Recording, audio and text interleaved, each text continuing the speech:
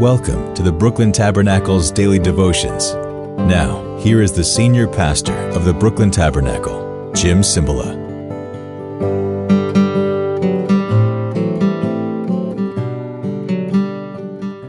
Good morning, good morning, good morning. Today is Thursday, the 15th of Diciembre. 15th. And we're getting close to Christmas. Did you buy all your presents for other people? Remember, let's keep Christ in Christmas. Sometimes we get so caught up with the hustle, the bustle, Rudolph the Red-Nosed Reindeer. I saw Mommy Kissing Santa Claus. That's the name of that song. That we forget what Christmas is really about, remembering the birth of our Savior. We're reading now about the birth of John the Baptist, who Luke has before the visitation of the angel to Mary and Joseph, and how Jesus' birth came about. And we're learning that John the Baptist is going to come about from an unlikely couple, but godly. Oh, the Lord wanted that. John the Baptist would be brought up by the real deal. He would be great in the eyes of the Lord, and he will be filled with the Holy Spirit even before he's born, verse 15 of Luke 1. He will bring back many of the people of Israel to the Lord their God. He'll go on before the Lord in the spirit and power of Elijah, even though he did no miracle. Isn't that strange? Elijah did all those miracles. John the Baptist is coming in the spirit and power of Elijah, but will do no miracles, to turn the hearts of the parents to their children and the disobedient to the wisdom of the righteous, to make ready a people prepared for the Lord. Notice this. For God to accomplish anything back then and today, it takes the person and work of the Holy Spirit. What's going to make John the Baptist special? He'll be filled with the Holy Spirit even when he's still in his mother's womb. How that happened, what does that mean? I'm not sure with specifics, but I know one thing, God puts it in here. The angel says, oh no, he'll be special because he'll be filled with the Holy Spirit from his mother's womb. Why? Because he can't accomplish the purpose of God without this Spirit fullness, anointing, the hand of the Lord upon him, God with him in power. And what's true for John the Baptist is true for your church, my church, you, me. We can't do anything without the power of the Holy Spirit. Cleverness does not cut it.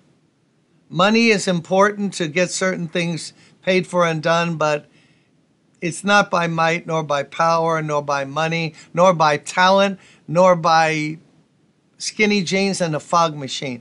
It is not by any of those things that God builds his kingdom. It's men and women filled, possessed, led, guided, anointed by the Holy Spirit. So early on, Luke 1.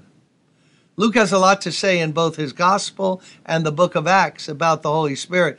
The angel tells Zechariah, tell Elizabeth that baby that you're going to conceive together, that baby's going to be filled with the Holy Spirit before he's even born. How must did they have felt when they heard that? Excitement, yes, but I'm sure they had puzzlement too. Like, what does that mean? Why did he need that? Because listen to what his ministry was. He will bring back many of the people of Israel to the Lord their God. He will turn the hearts of the parents to their children and the disobedient to the wisdom of the righteous. So John's ministry, the goal was that he would accomplish in so many, not everyone, he would turn their hearts back to God. How can you do that without the power of the Holy Spirit? Without God helping us. Notice what the goal of ministry was to John. Get people's hearts to turn back to God. Israel, they had drifted away from God. How do you get someone's heart to redirect and go back to God? Through words spoken in the power of the Holy Spirit. That was his ministry.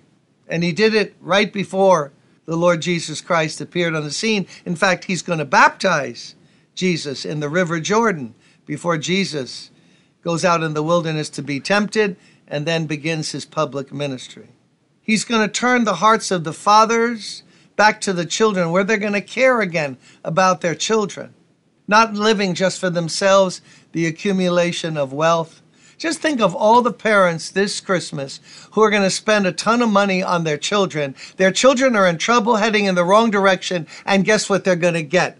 They're going to get a Nintendo game. They're going to get a new pair of vintage Jordans, and they'll celebrate it, and all the while parents are not helping them at all. See, it's where your heart is at that's going to determine your life here and your place in eternity in the hereafter. So John the Baptist had heavy lifting to do. How you turn people's hearts back to God, or to God in the first place. His ministry was to the people of the covenant, the Jewish people. You and I are dealing this Christmas with a pagan culture. America is a pagan culture. Oh, watch what's on television. No, better, don't watch. It's pagan. What is glorified is shameful. Oh, Pastor Jim, you sound like somebody from back when Noah was building the ark. No, but certain things are wrong. Oh, you mean you know that God changed and things that were wrong are now right? Oh, you got that from God? No, you got deceived. You're tripping. What God says never changes. And our job this Christmas is, God, use us to turn people's hearts toward Jesus.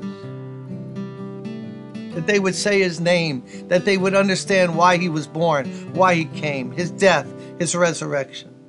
You and I this Christmas have as a mission to make the angels rejoice in heaven by getting someone's heart to turn. That's what repentance means. I'm going that way now. I'm turning my heart back to God so that he would forgive me and he would help me. Come on, we could do that. Pray for us. We're having tomorrow night and Sunday these outreaches where we're going to get up at the end of the Christmas show and present the gospel to people. What good is entertainment? What good is hearing joy to the world if you don't know Jesus? Pray for us. I'll pray for you that Jesus might be exalted this Christmas. See you tomorrow.